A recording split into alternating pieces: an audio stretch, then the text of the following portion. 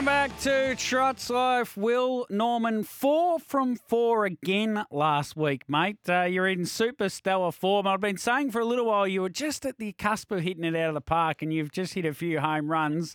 How are you, mate? Yeah, good, thanks, Toby. How are you doing? Yeah, excellent. It's such a great night on Saturday night, isn't it, at Albion Park? And I'm sure you've had a good look at it, that is for sure.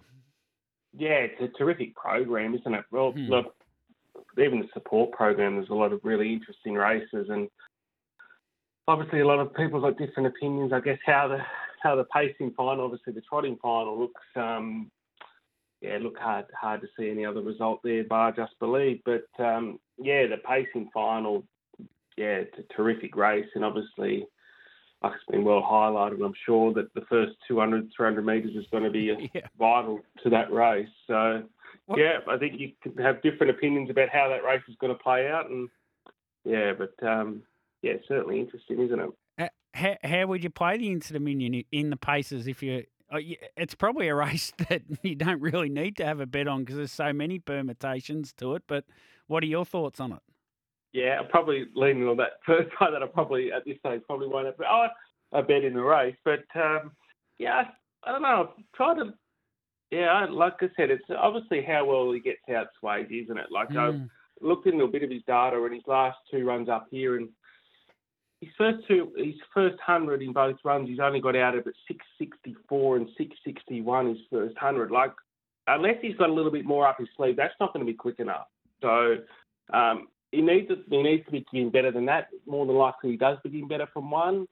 Then when he drew gate one, it's really interesting. Like whether he's beginning as well as what he was, but Future Shore can get out in the mid 6.4s his first 100, and even Leap to Fame got out 6.40 in the Queensland Cup up here when he was able to hold Hot and Treacherous. It was over the longer trip. So it's a really interesting first 200 there, and obviously I don't know whether he can begin quicker, Swayze. He looks like he's tapping him up fairly quickly, but probably could be a little bit more aggressive than last week. But I don't know.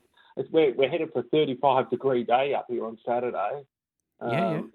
Given the race is so early, it's still going to be nice and warm. So I don't know if you want to be overtaxing your horse over this trip for the first 400 metres either. So I think it's a really, really, really interesting race. I think everyone's probably getting that the only part of the race that matters is going to be the first 200 or 300. But there's plenty of horses in that race with a bit of that are going good through the series, isn't there? Like Muranos and Better Eclipses, and they get the right type of running this. They're certainly not bomb-proof, these first two horses. We saw in the Eureka.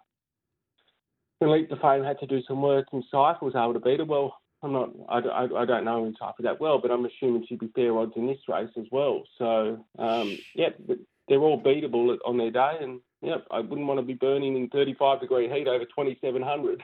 Put it that way for too long. Well, the more that gets discussed and the more potential, the more I think Better Eclipse is somewhat of a better chance than a 12-1 shot. And, so I can see the race setting up for him more and more as we discuss it, as it gets closer and closer, unless Leap to Fame just comes out of the gate that quick and Grant Dixon's had those cards up his sleeve the whole series and just hasn't played them yet. Yeah, well, that's the key, isn't it? I think we saw that we never really seen him used off the gate, and obviously he showed reasonably good gate speed in the Vic Cup final, final. But that 2,138 metre run up here where he was able to get out, he got out as quick as Black Sedans and he was able to hold Hot and Treacherous. Well, you'd be banking on those two horses being able to cross Swayze the way he's been beginning. So I think it's a great race, and I like I said, I haven't heard a lot of commentary around it, but if there's a Spirit of St. Louis follow, turn it up through pretty quickly at the start, and pose, obviously he's not going to be able to push to the front, but might even pose a little bit more, keep horses wide for a bit longer at that first couple of hundred. Yeah, very good point. Now, have you got some tips for us? Because I reckon a few people will be writing these down. We're steering away from the Unidom heats. Not heats anymore, but the Unidom races of all types. So, we're going to start in race 3, and this looks tailor-made here for number 3, Bonnie Prince Louis. He's a fast beginner. I thought his last 2 runs have been really, really good. He flew out of the mobile and chased really hard 2 runs ago, and he drew poorly last start, but his work through the line in a really, really quick mile rate was terrific. So he gets young Alana Richardson on here.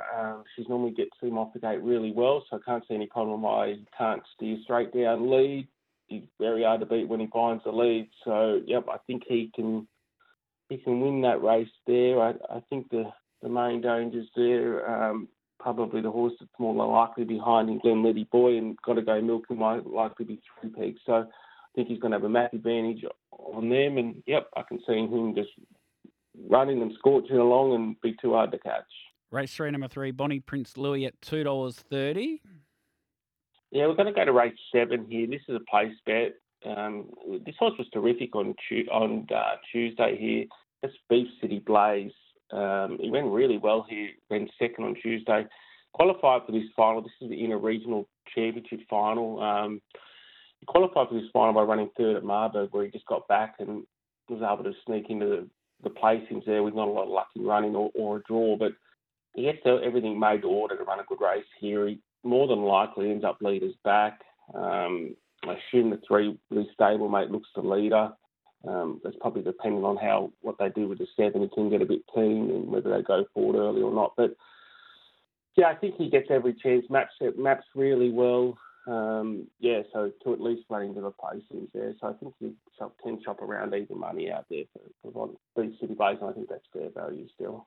Yep, Beef City Blaze, race 7, number 1. You can get $1.65 the place at the moment on the TAB. Any more, mate? You might have a one late there. Probably shopping around Pen. There is evens and 210 available, Beef City Blaze as well, so I probably wouldn't be taking that 165 just at the moment. But yeah, there is a little bit better than that out there. But and one more, and this is probably, I think this finally, this is in the last, and I think she's ready to win. That's Sister Bliss, number 6. She was only just beaten her last run when she had to work really hard to lead. Shane tried to slot in midfield, couldn't find a spot, so he whipped around, but they went a 56 first half there, and she had to work around and lead in that time. So she kept running there. There was a massive margin back to third. I'm not exactly sure how Shane plays this off the gate, but I just think this is a bit of the only other 2 in the market here are numbers 8 and 9. Potentially 8 could be a tricky draw, depending on how the 1 goes. It's 1 at Marburg and then 2nd at Marburg, so it's a bit of an interesting, a big class jumper. So whether he tries to hold the lead, I'm not sure. And the 9's a bit of an interesting runner as well. It's currently around equal favourite, but first run for Gemma Hewitt. It's racing reasonably well around Penrith, but yeah, I think this is a pretty good step up in grade 3, even when I was up against the Penrith. So I'm happy to take it on. We haven't seen it at trial or up here, and no run for a month. So I know Sister Bliss is mare in form, flying. Bit of luck, I think she can win. Race 10, number 6, Sister Bliss at $2.60. Well, thank you very much, mate. No, I assume you'll be out there on Saturday night. Enjoy the night and hope you're back a few winners.